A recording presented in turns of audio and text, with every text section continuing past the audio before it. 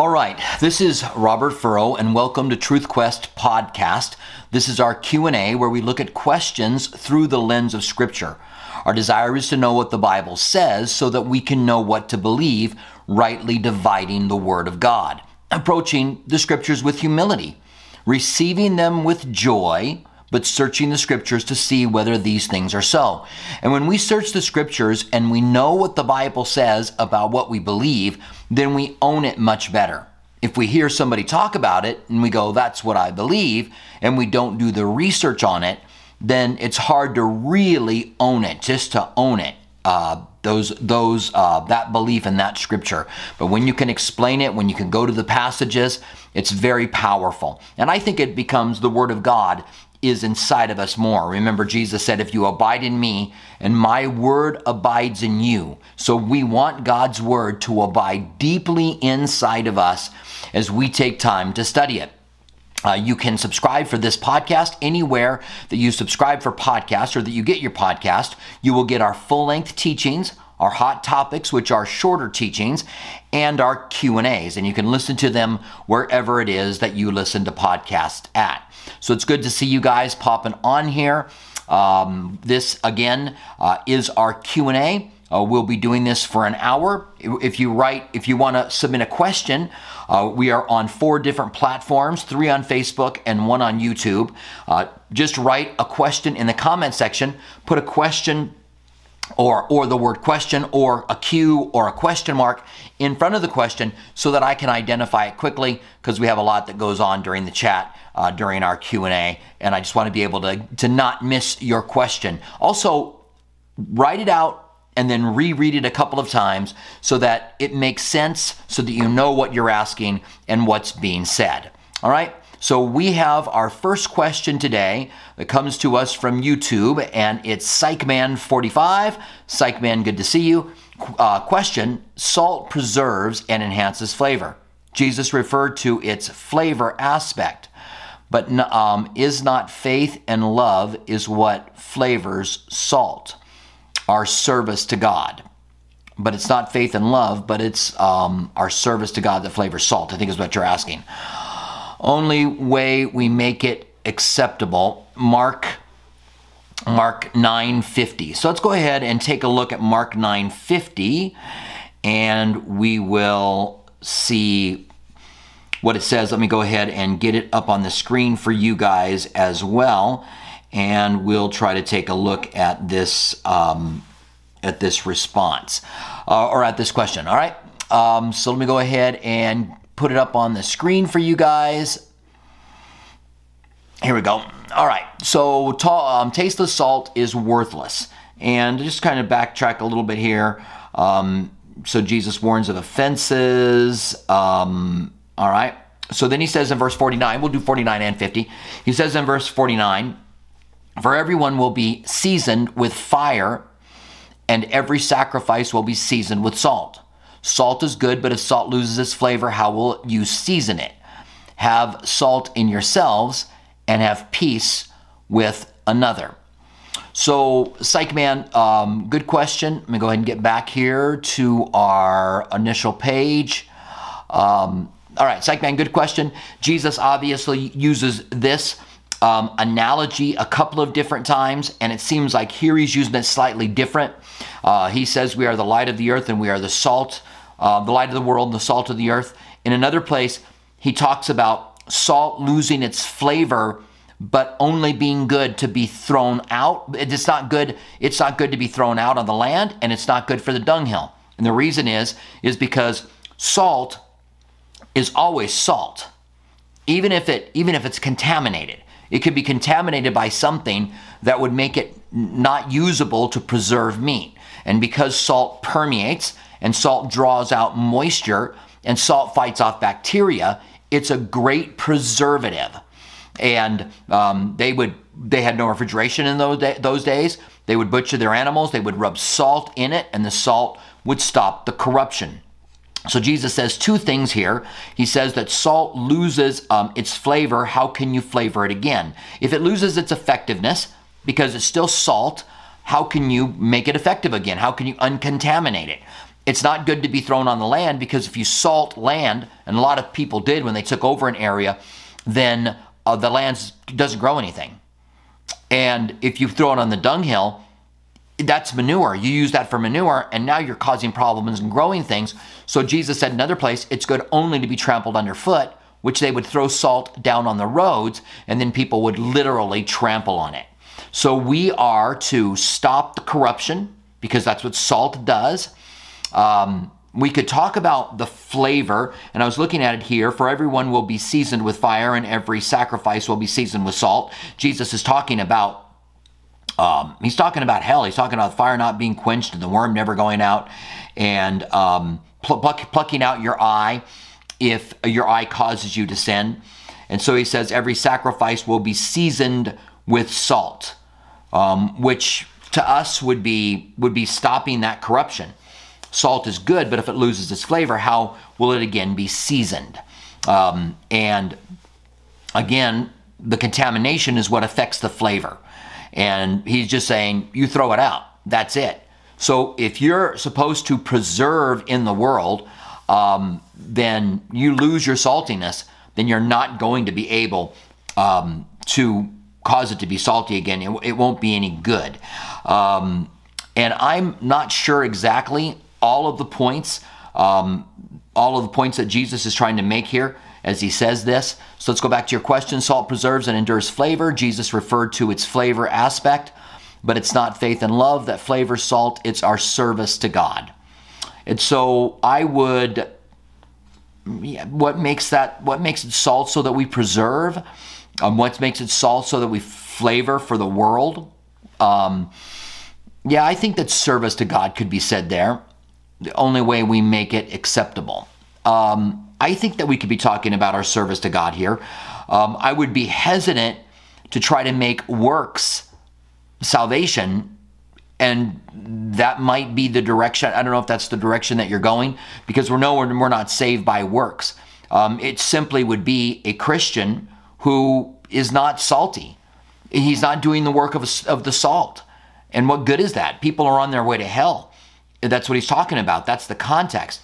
And if people don't have salt, if they're not stopping the corruption of the world, then how is it going to become salty again? And what good is it but to be thrown out? So have salt in yourself and have peace with another. So again, I'm not sure that that's all that Jesus said there. I'm just trying to go off the top of my head. And a lot of times, until you can take time really diving in and doing cross-references, you really can't get all that's in it. But I think that Jesus is saying, this is our job. And what good are we if we don't do our job? I mean, we're here, we're doing what God wants us to do, we're living our lives, but if we're not being salt, then we aren't doing what the Lord's really wanting us to do. All right, so thanks, Psych Man. I appreciate your question. If I didn't answer it to your satisfaction, or if there was an aspect you want to clarify, then go ahead and clarify that a little bit later on in the Q&A. Even if I can't get to it, I'll take a look at it later on, and I'll be able to come back at another point and really go ahead and talk about it. So we have a question here from Jari. Jari, good to see you. Jari joins us from YouTube as well. Jari says, what is the meaning of 123 fish in John 21:11? Yeah, this is a good question. John 21:11. Let me go here. So, first of all, we can say, let me go ahead and put this up on screen. We'll read it first and then we'll talk about it. All right. So it says here, Simon went up and drug the net to land full of large fish, 153. Although there were so many, the net was not broken. Jesus said, come and eat breakfast. So this is the restoration of Peter. And that's really important for us to really grasp and get when we're looking at this number and what this number means. And I think it's 153, right? You've got 123 there, but it's 153. And so early in the ministry of Jesus, Jesus takes Peter, takes him out so he can preach, and then tells him to throw his net over. Peter has fished all night. Peter finally says, Lord, I fished all night and caught nothing. Nevertheless, at your word, I'll cast out my net. and he casts out his net, and he catches so many fish that the nets start to break. The fish start to get away. And they bring them into the boats, and they start to sink the boats. There's just so many fish, but the nets started to break. And Peter falls down in front of Jesus and says, "Leave me, Lord, I'm a sinner." I think because Peter had already been called by him. Jesus had already walked by James, John, and Peter mending their fishing nets and said, "Come and follow me." And he hadn't followed him. And he was back fishing again. It seems that Peter had trouble getting started. And even after he denied Jesus, he wanted to go back to fishing again. And so Jesus gives him this experience. It's a supernatural experience, tells him to throw the net over. Obviously, Peter knows fishing because he's a fisherman, but he didn't think that Jesus knew it. And so there's just this huge statement that causes Peter to finally fall down in front of Jesus and say, and Jesus says, "From now on, you will fish for men." When Peter says, "Leave me, I'm not worthy, I'm a sinner," Jesus says, "From now on, Peter, you're going to fish for men." So he's got his use for him from that point on. Now he goes through the ministry. We have the denial, and they're back out on the Sea of Galilee. Jesus, after the resurrection, had told the disciples, "Meet me at the Sea of Tiberias." That's the Sea of Galilee. So they're there. While they're waiting, Peter says, "I'm going fishing." It could be, we don't quite know what's going on in the heart of Peter, but it could be that he was going to go back to fishing totally. "I'm not really a disciple. I'm not worthy. I've denied Jesus." So this is right before the resurrection, and they see a man on shore, and the man says, "Throw the nets on the other side of the boat." So they throw the nets on the other side of the boat. That harkens back to that first event. And they catch so many fish that when they bring the boats to shore, and Peter jumps over the edge of the boat and swims up to shore, and then Peter goes and drags the nets when they get it close, and there's 153 fish, and although there are so many, the nets are not broken. So this would tell us that there's something more effective for Peter, that the nets aren't breaking even though there's this large number of fish. And I think first of all, Jari, we would have to say that the 153 fish it's just a large number. That's first of all. It's a lot of fish to be catching in one net. Second, that the net didn't break with a large amount of fish would tell us the effectiveness that the church is going to have, that Peter's going to have as being part of the church. Jesus said, "The gates of hell will not prevail against you. I build my church. I give you the keys to the kingdom, and the gates of hell will not prevail against you." Now, there have been other speculations about the 153. It's interesting, it can be laid out in an exact triangle. If you take 153 and you put it into a triangle, if you took 153 balls and you put them in a triangle, it would make an exact triangle, which is interesting. I don't know if there's anything to that. There are other people that have used 153 in calculations, and I don't know. I don't know about those things. I don't have any of them right in front of me. I'm usually skeptical to them, but could God put something else in there that we would find later on that would be an encouragement to us? Sure. And some people have used 153 for that. I do know I was fishing up on Mount Lemmon one day, and it was a great day of fishing, literally catching two at a time. You catch one, put it under my leg, reel the fish in, rebait it, cast it back out, put that under my leg, take the other one out, reel the fish in. And while I was doing that, I caught 153 fish. And when I got to 153, I thought, I'm done. That's just too biblical of a number, and packed up things and left. And I don't know whether God was saying anything to me about those 153 fish as well. But I think first of all, it's a large number. And if there's anything else, it's not going to fight against that concept, that there's a large number that was caught. And after this, he takes Peter up and he says, "Peter, do you love me?" 3 times he tells him. And finally, Peter says, "Lord, you know I like you." He uses the word like instead of love. Then he says, "Feed my sheep." It is the restoration of Peter, and it is very powerful. All right, so thanks, Jari. Off the top of my head, I'm not sure if there's any other meaning for that. I do know that people have taken that particular passage and come up with their own ideas. All right, so we have a question here from Luke. Luke says, and Luke comes to us from Facebook. Good to have you here with us, Luke. Luke says, you continually mention Genesis 5:16 during Truth Quest podcast. What do you do in your personal life to live out this scripture, and what advice do you have for those that want to live life in the Spirit and not fulfill the desires of the flesh. Okay, yeah, thanks, Luke. I appreciate that. It is a passage that I go to a lot because I think it's it's a great passage of application. And I'm going to go ahead and bring it up on the screen here. That's Galatians 5. I think I might have said Genesis, but it's Galatians. Galatians 5:16. Yeah, we might be able to get a little bit more here as we take a look at it. Okay, so he's talking about, yeah, let's just go ahead and take a look at that. I'm going to put this up on the screen for you, and we will take a look. So, verse 16 says, I say, walk in the Spirit, and you will not fulfill the lust of the flesh. And that's the passage that I use a lot. It's a promise from God's Word. And if I'm struggling with my flesh, if I can learn to walk in the Spirit, that means I'm not going to struggle with my flesh. But I think most of us, a lot of us, I don't want to say most because I don't know, but a lot of us will walk in the flesh and then we'll wonder why we have trouble with the things of the Spirit.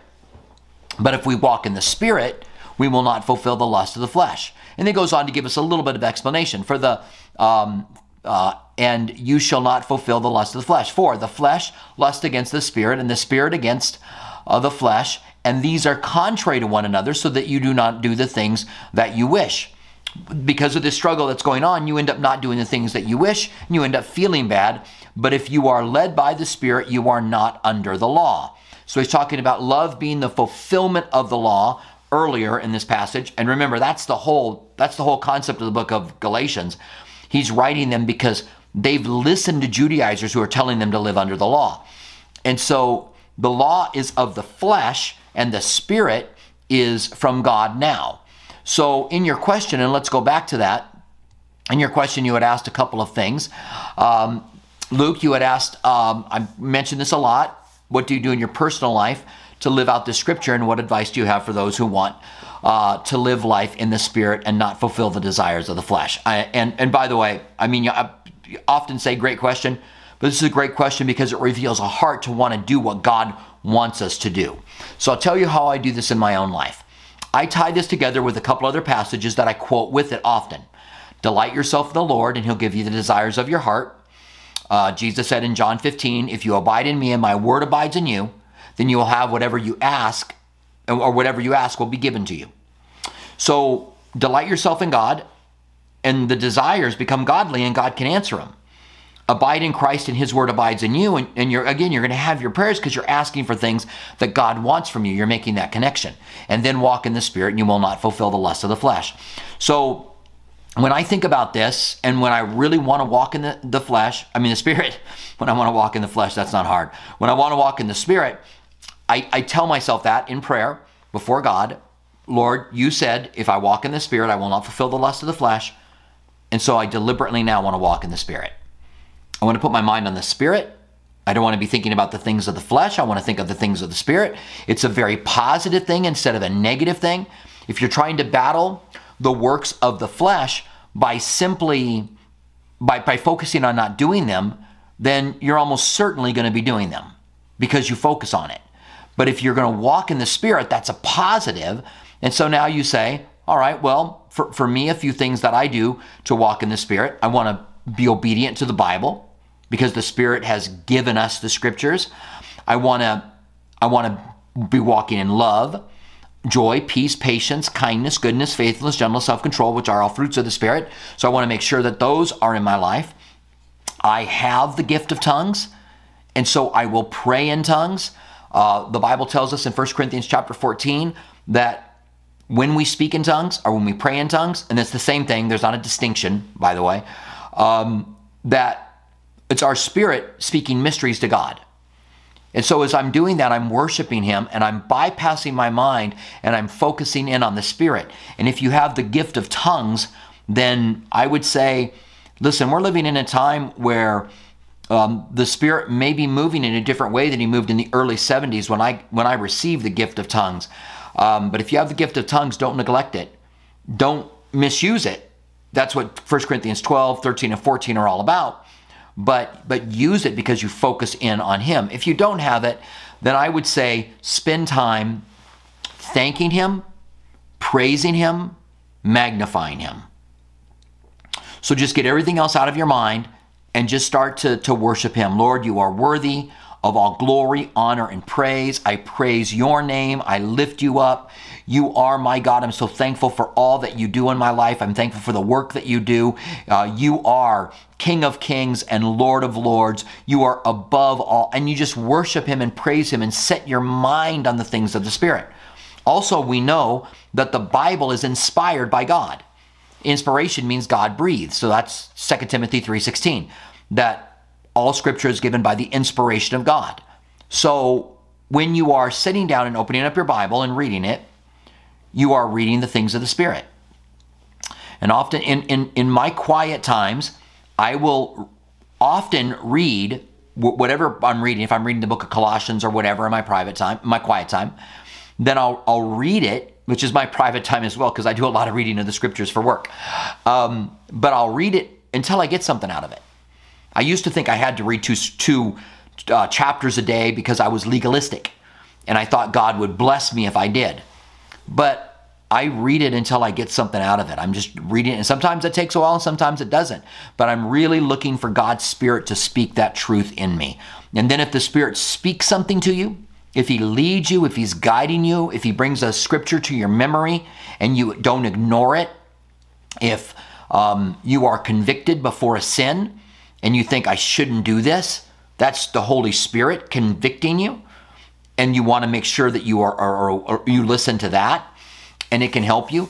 But you put your mind on the things of the Spirit, you walk in the Spirit, you're reading the Word of God, you're edifying yourself, you are listening to podcasts, listening to worship music. There's so many ways. I mean, we have a church app where you can go on and listen to teachings on it. We have a Reach Radio app, which we have a radio station in Tucson, Reach Radio, and you can listen to that. Just go to the App Store, your App Store, and look for Robert Furr or Calvary Tucson. And Reach Radio has a lot of great teaching on it. Alistair Begg, Jack Graham, David Jeremiah, Skip Heitzig, Greg Laurie, just a lot of really good teachers that are on there.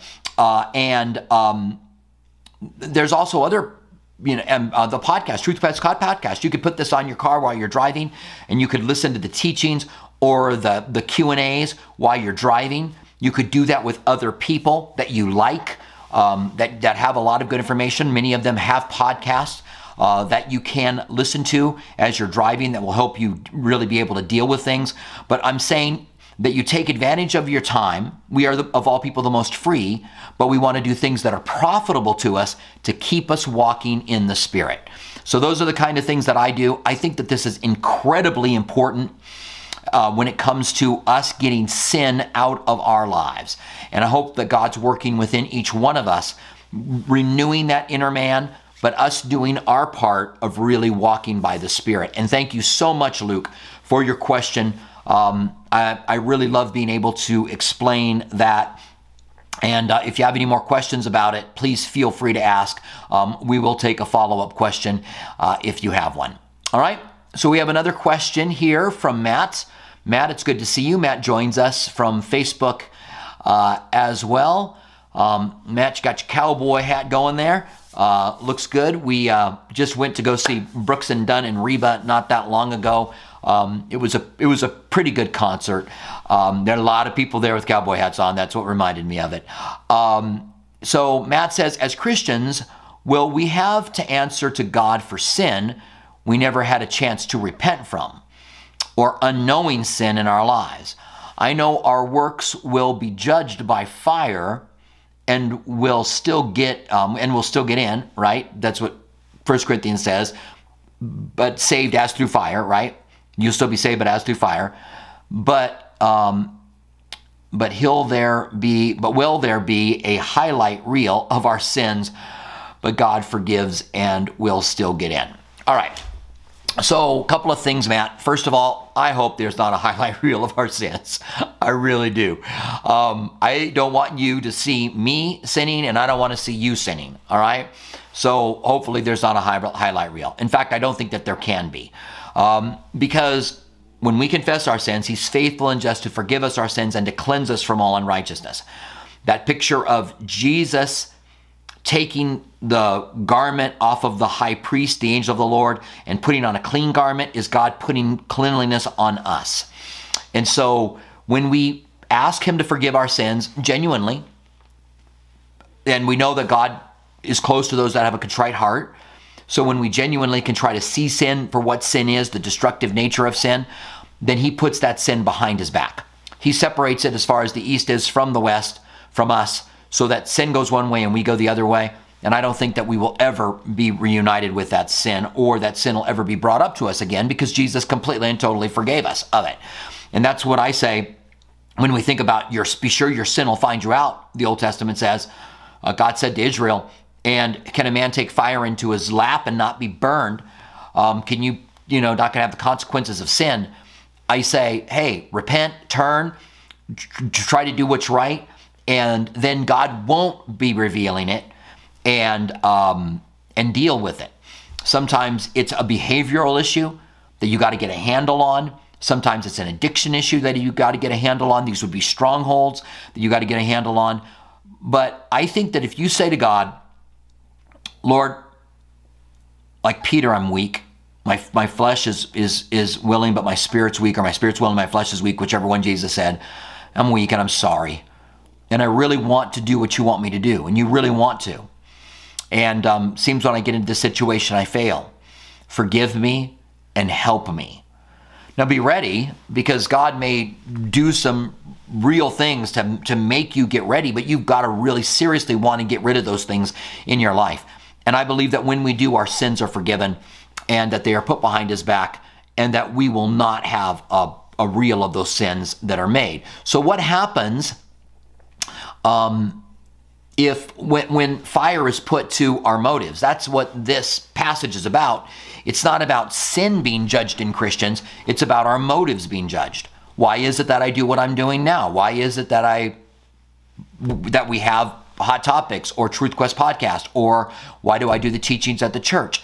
Is it honest motives that want to really come alongside of people and help people?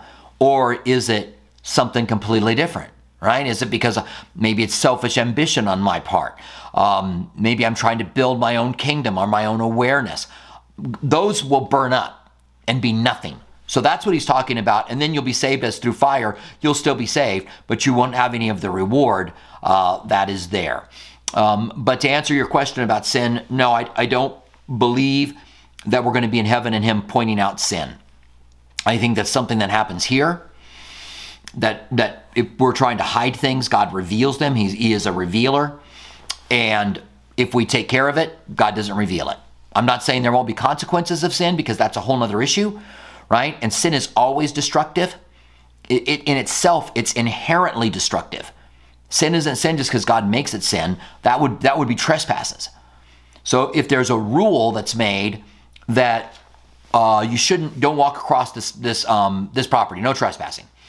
Well, there's nothing inherently wrong with walking across a piece of ground. But because there's a sign that says no trespassing, it's become a trespass now.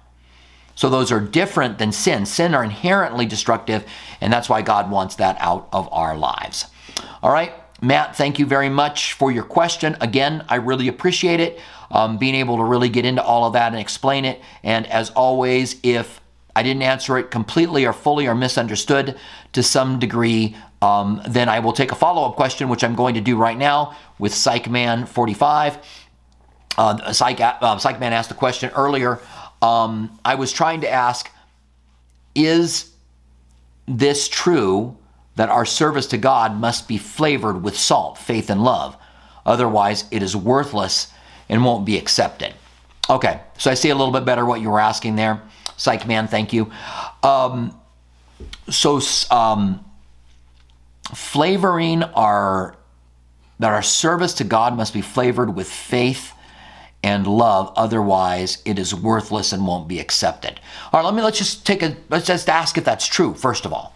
All right, so if I'm doing something for God and I have another motive besides faith and love, So we know that without faith, it's impossible to please God. We know that everything that we do has got to be with love and needs to be out of love. So I'm going to say that I would think that that statement would be a true statement. Now, again, I'm thinking off the top of my head. I'm trying to think of passages that are there, but I'm thinking that this statement is a true statement. Our service to God must be flavored with faith and love. Otherwise, it is worthless and won't be accepted. It's worthless to us. It might not be worthless to the person we're helping. So we might be helping someone, but we're doing it for the wrong motives. And I think it connects in with the question that we just had about our motives being judged in the bema seat that 1 Corinthians talks about. And so I would say, yes, I think that that's true. I think everything that we do for God has to be out of faith and love. Otherwise, it does me no good. And that could this have been what Jesus meant when he talked about salt flavoring everything? Perhaps. I don't see how this true statement fits into the text that he was talking about when he's talking about hell before it and then talks about our salt afterwards. It seems to me like he might be talking more about us being the light and salt, because we are a way that people see us and then live for Christ and escape hell and gain eternity. So again, thank you for your question, Psych Man. I think it's a true question. I think you could make that statement. I think that that would preach. I think you could say what we do needs to be flavored with faith and love. Otherwise, it's again, worthless to who? Worthless to us. It's really a waste, right? Unless it's flavored with that. So I do think that's a true statement. Thank you very much, Psych Man. I appreciate your follow-up question there. Sorry that I didn't quite get it clear. Sometimes when we've got, such a small area here to be able to write things out, you're not able to write everything out, and you got to kind of make some guesses as to what's being said. All right, so Daniel, good to see you here, as always. So Jari has a little bit of a follow-up question to the 153 fish that we talked about. Jari says, Robert, what are your thoughts on the names and numbers in the Bible? Biblical numerology, is this idolatry? There are a lot of people that put a lot of emphasis on numbers. We say that 3 is the number of God, 7 is the number of God, or 3 is the number of the Trinity, 7 is the number of God, 1 is the number of God, 6 is the number of man, 12 seems to be a complete representative. So there were 12 sons of Jacob, which made up the 12 tribes of Israel. There were 12 apostles that the foundation of the church is built on. So it seems to be a number of completeness and service, we could say. 40 is a biblical number. It rained for 40 days. Jesus was tempted for 40 days. All of these numbers have some biblical aspects into it. I think sometimes they get stretched beyond what the Bible really supports. That people start using them as if they are some kind of a formula to be able to gain things. Whenever we find 7 in the Bible, I think it speaks of God, it speaks of completeness. So I do think there's some of that is there. Whether or not it's idolatry, I think depends on the person. So, and we also have the Bible codes, right? That are a lot of times connected to numbers as they count through the Hebrew Bible and try to get every certain letter that comes up and then come back up with their message. And whether or not that's distinct in the Bible or not, I don't know. I think that some people have taken other codes that people have and have made them to say something else that's not there. Or made them to say something. I don't know if it's as much as what the Bible is in these Bible codes, these books that come out with it. I'm always skeptical. I kind of think that, my opinion, it's just my opinion, I kind of think that God clearly gives his word, and there's a hermeneutic principle. Hermeneutics is this how you study the Bible, that if the first sense makes sense, don't look for any other sense. And that saves us from getting caught up into things we shouldn't get caught up into with the scripture.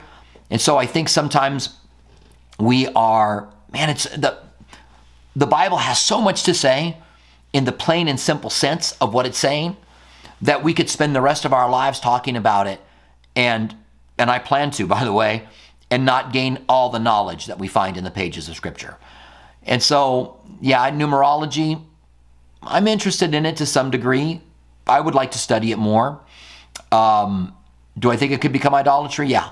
And I think it could become the main way people try to look for things instead of just reading the Word of God and trying to get the clear sense of what God was saying. It's very clear and really is easy to understand once you dive in. I realize as a new Christian that it's hard to understand the Bible.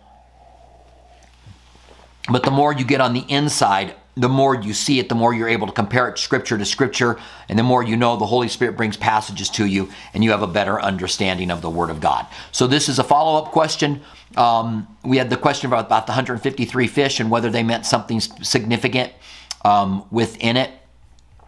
And so thank you for that follow-up question, Jari. I really appreciate that. And a good thing for us to be thinking about how we approach God's Word and what we do. Meaning, how do we find the truth that's there? So we have another question here from John. John, it's good to see you. John P. Comes to us from YouTube. And John says, other than Reach Radio and a few YouTube channels, are there any teachers available to listen to? I can't stomach most TV preachers.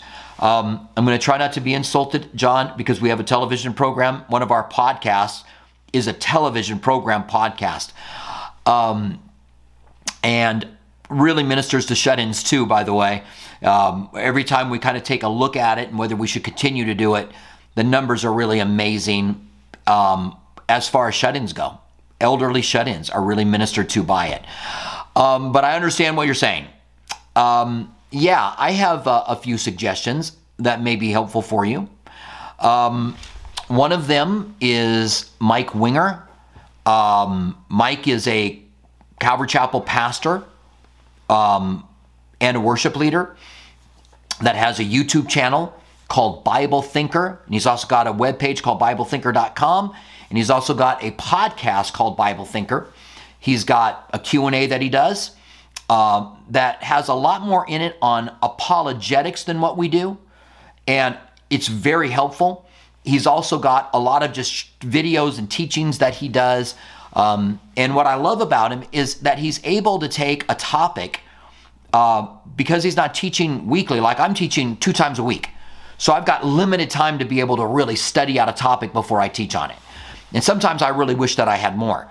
But, you know, you got to be faithful with what you've got and go out and do it. But he'll take a topic like he's been talking about doing a topic on egalitarian versus complementarian, a woman's role in the church and in the home, and the difference between those two.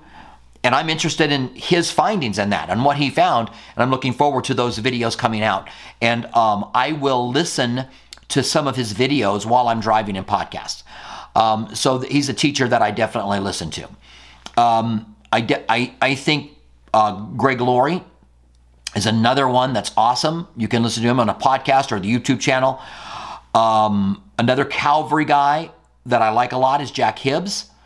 And another Calvary guy that I like a lot, and I just kind of discovered him recently, is Gary Hamrick from Leesburg, Virginia. And I really like his teaching. I like the fact that he just dives into the Word and starts to get into God's Word. And he's coming out for our prophetic conference that we're doing. We're doing a prophecy conference 2022 in March in Tucson, and he's coming out for that. And so I'm looking forward to him being here for that. I can think of so many other teachers that I would take time to listen to. David Jeremiah. And I'm sure that most of these guys have good options to be able to listen to their stuff. YouTube channels or podcasts. I think maybe some of the older people that, I say older, but like David Jeremiah, Jack Graham, Charles Swindoll, sometimes don't have a lot of connections that we can just go and find their stuff, search it easy, and find what we're really looking at. But these are all really good gifts that God has given us today. And hopefully that will be helpful to you. John, thanks for letting me talk about those people. I ride the bike. If you could see in my office here, right off to the right, I have a bike that I ride. It's a stationary bike, and I ride it a couple of times a week, just part of my cardio to stay in shape. And I put a teacher up on my desk here, and I watch them while I ride. And while I play spades on my phone, by the way, because I'm just riding a bike for an hour. Stationary bike would drive me insane. But I love to listen to Chuck Smith, and I love to still. Chuck was a huge influence early on in my life. And if you haven't discovered Chuck, then there can be just some really powerful things there. I'm always surprised that the videos that I find don't have a lot of views on them. But I like to listen to Chuck. I like to listen to Skip Heitzig, which is my pastor from Calvary in Albuquerque. And Skip is really good at bringing in concepts, connecting them with stories and analogies that make you think things through. There was a time when I wanted to really be like Skip. I tried to make my studies a lot like Skip, but I learned I make a lot better Robert Furrow than I do Skip Heitzig, and there's already a Skip Heitzig, and so I should just go ahead and try to be Robert Furrow. I make a much better Robert Furrow instead of a Skip Heitzig.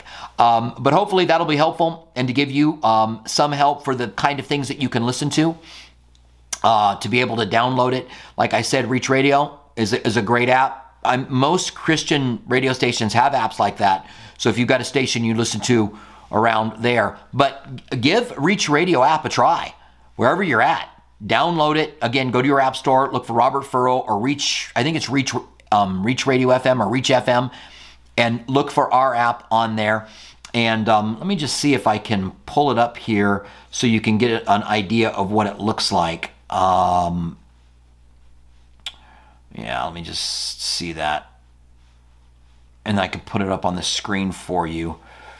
All right, so here we go. Let me go ahead and put this up on the screen. All right, so that's what our Reach Radio app looks like. Reach Radio FM.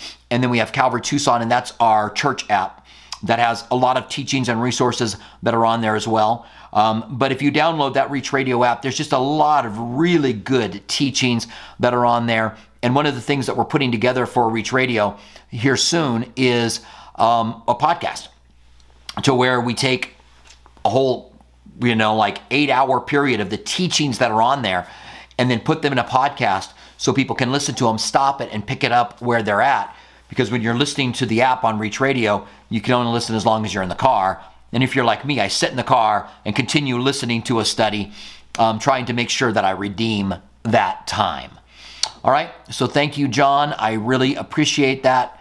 The Bible says that the teachers that God has given us are gifts that he gives to us.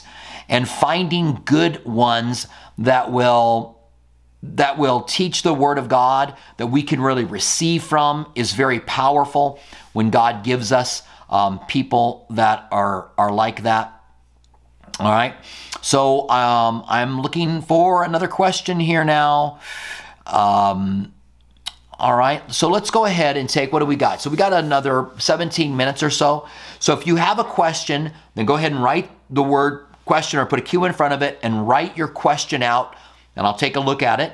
I'm going to go ahead and look at a question that we had prepared for the beginning of the study.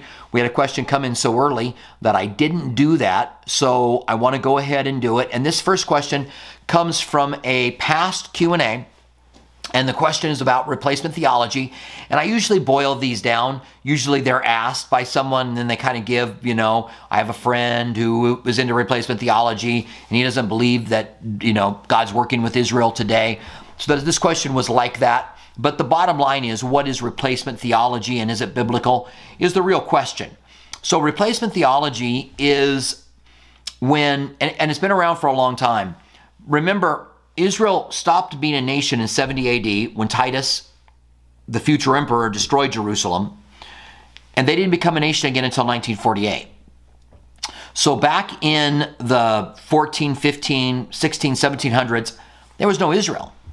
And you've got in the Bible, you've got all of these passages that talk about the last days and the nation of Israel. But there's no Israel. And it didn't become a nation until 1948. And God didn't begin to bring them back into the land, restore the land and bring them back in, which is a fulfillment of Ezekiel 46 through 48 until then. So they kind of thought, well, there's no Israel. What do we do with all these promises? And what about Israel mentioned so much in the last days? So they came up with replacement theology. And it goes by a couple of different names. And the description that I'm going to give it, some of them wouldn't like, but you've got to kind of try to explain it. And so replacement theology is covenant theology as well, some might call it. There's other aspects to covenant theology. But they believe that God took all the promises he made to Israel in the Old Testament and put them on the church. And so Gentiles, or the church, is fulfilling today what God promised to the nation of Israel. And I kind of understand why they did that during the Dark Ages and are just trying to make sense of certain passages. But I think it explains to us part of our problem that we have when we try to make the Bible fit into our day. Sometimes there's just things we don't understand because it's not for us. It's not our time. But Daniel was told to seal up the things until the time of the end. And I believe in the time of the end, things have been unsealed.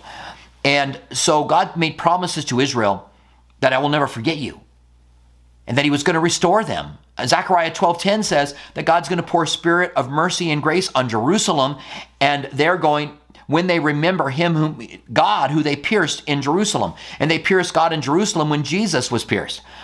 And so God said, I will never forget you, my people. I've carved you on the palms of my hand. Though a mother forgets her child, I will never forget you. And so I don't believe that replacement theology is true. I believe that God all along wanted to work with Israel. The Jews have returned to Jerusalem now, as the Bible said. Jerusalem in 1967 came under Israeli control. Jesus said Jerusalem will be trampled underfoot by the Gentile until the time of the Gentiles is fulfilled.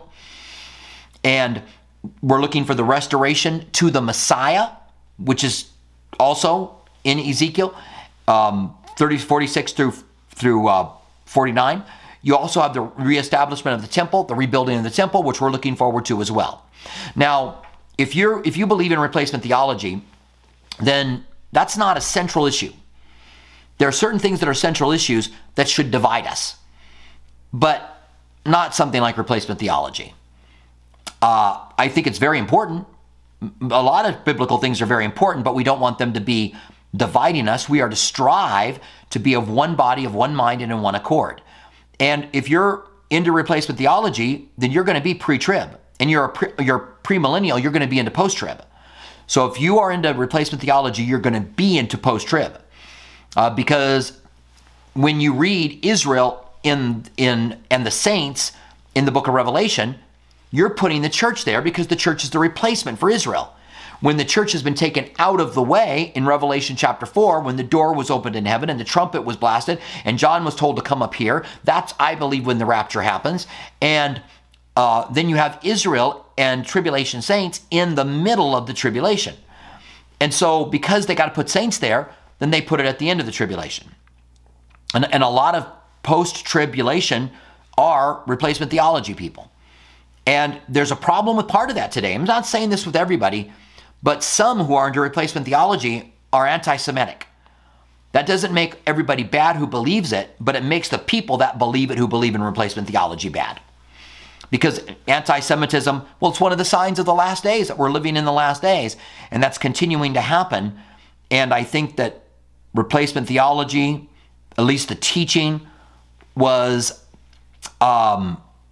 responsible somewhat to the way Martin Luther felt about the Jewish people, the way that Calvin felt about them, and others that really were anti-Semitic in their thinking and had become anti-Semitic in their thinking, which creates problems, and we shouldn't ignore. We shouldn't ignore it because it's happening today to some degree. All right, so that is replacement theology. I think that it's a warning to us that we try to make everything fit like a good puzzle piece. There are things that we don't know about the Bible, and there are certain things that we do not understand, and that's okay. It's okay that we don't understand them. And it's better for us to go, I don't know how that fits into Scripture, than for us to start to make things up to fit in, because later on, Scripture being fulfilled, who would have ever thought that Israel would become a nation again, born again in a day, even as the Bible had said that it has happened. And it's an absolute amazing prophecy.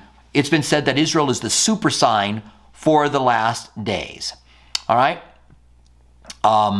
And we have another question from John Campbell. So John says, question, why do we no longer have Ben Corson on Reach Radio? Ben is a friend of mine, and Ben has had some issues. And, you know, the Bible talks about love concealing a matter. And I think that that's the best thing to say is, let's let God deal with him. Let's pray for him. He's an incredibly talented, gifted young man, and he's had some difficulties. And I don't want to, part of it is the love that I have for him. I just don't want to talk about the things that have happened. I'm sure if you want to look it up, you can look it up.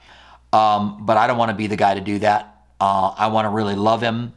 And so we felt that it was best while he was going through these things, getting things together, and hopefully there will be a complete and total restoration.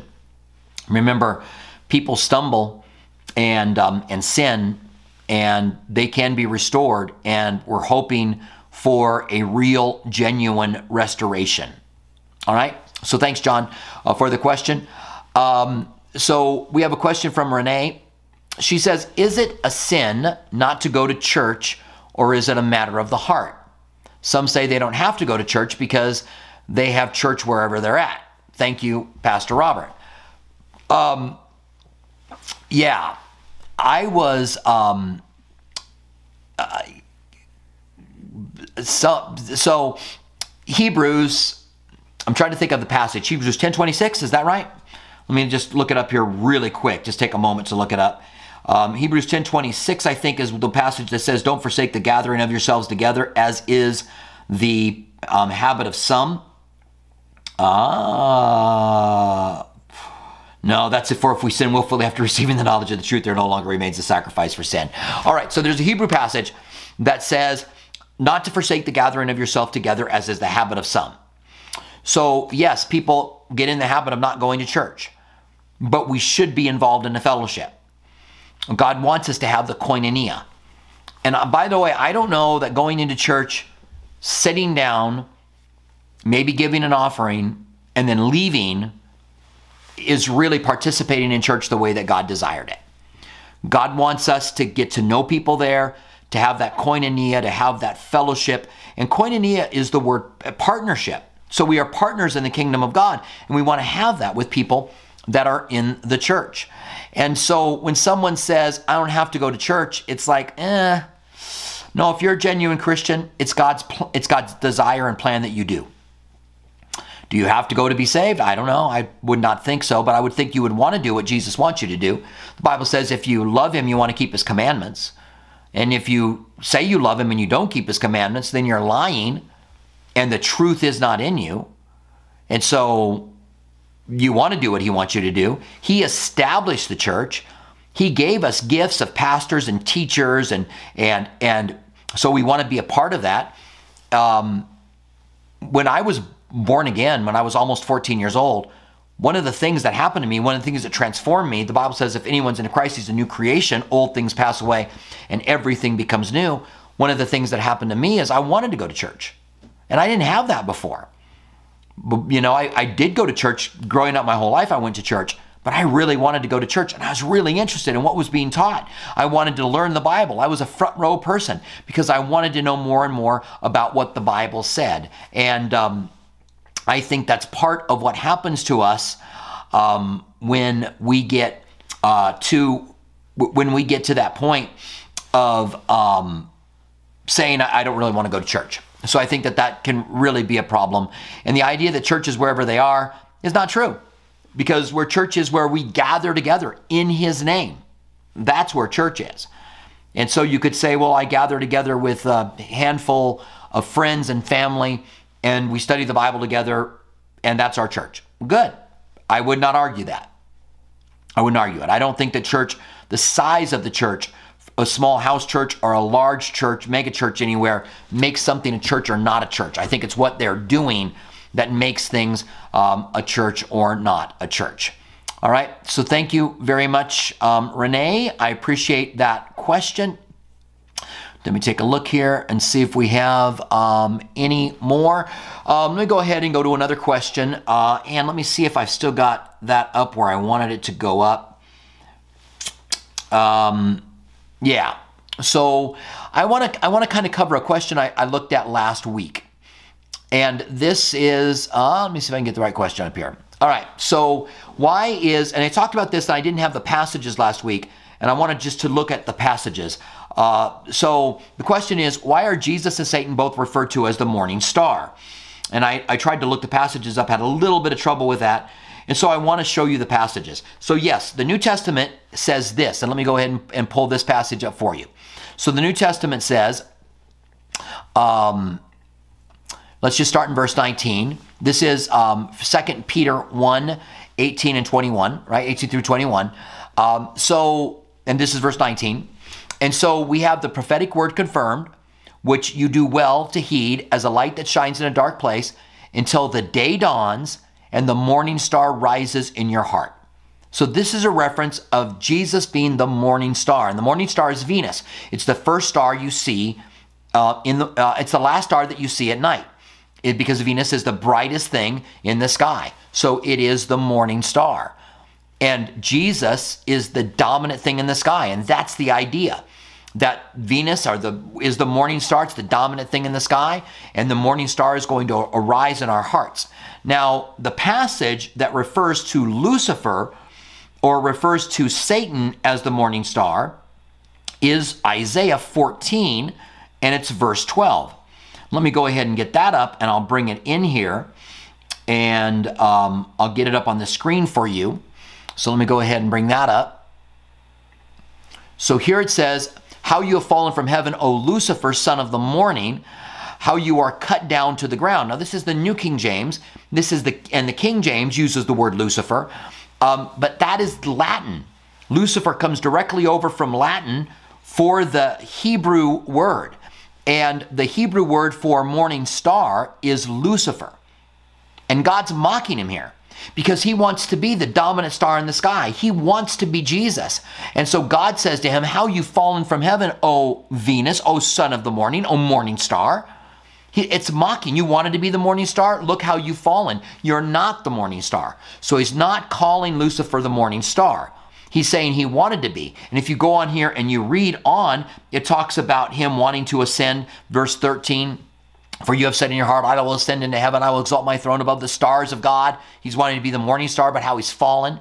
So this is a mockery. So the answer to the question is that he did not compare Jesus and Lucifer to the morning star. Jesus is referred to as the morning star that rises in our hearts. And Lucifer is mocked that he wanted to be the morning star and did not, that he never became the morning star. All right, so those are the questions that we have for today. I appreciate you guys joining us.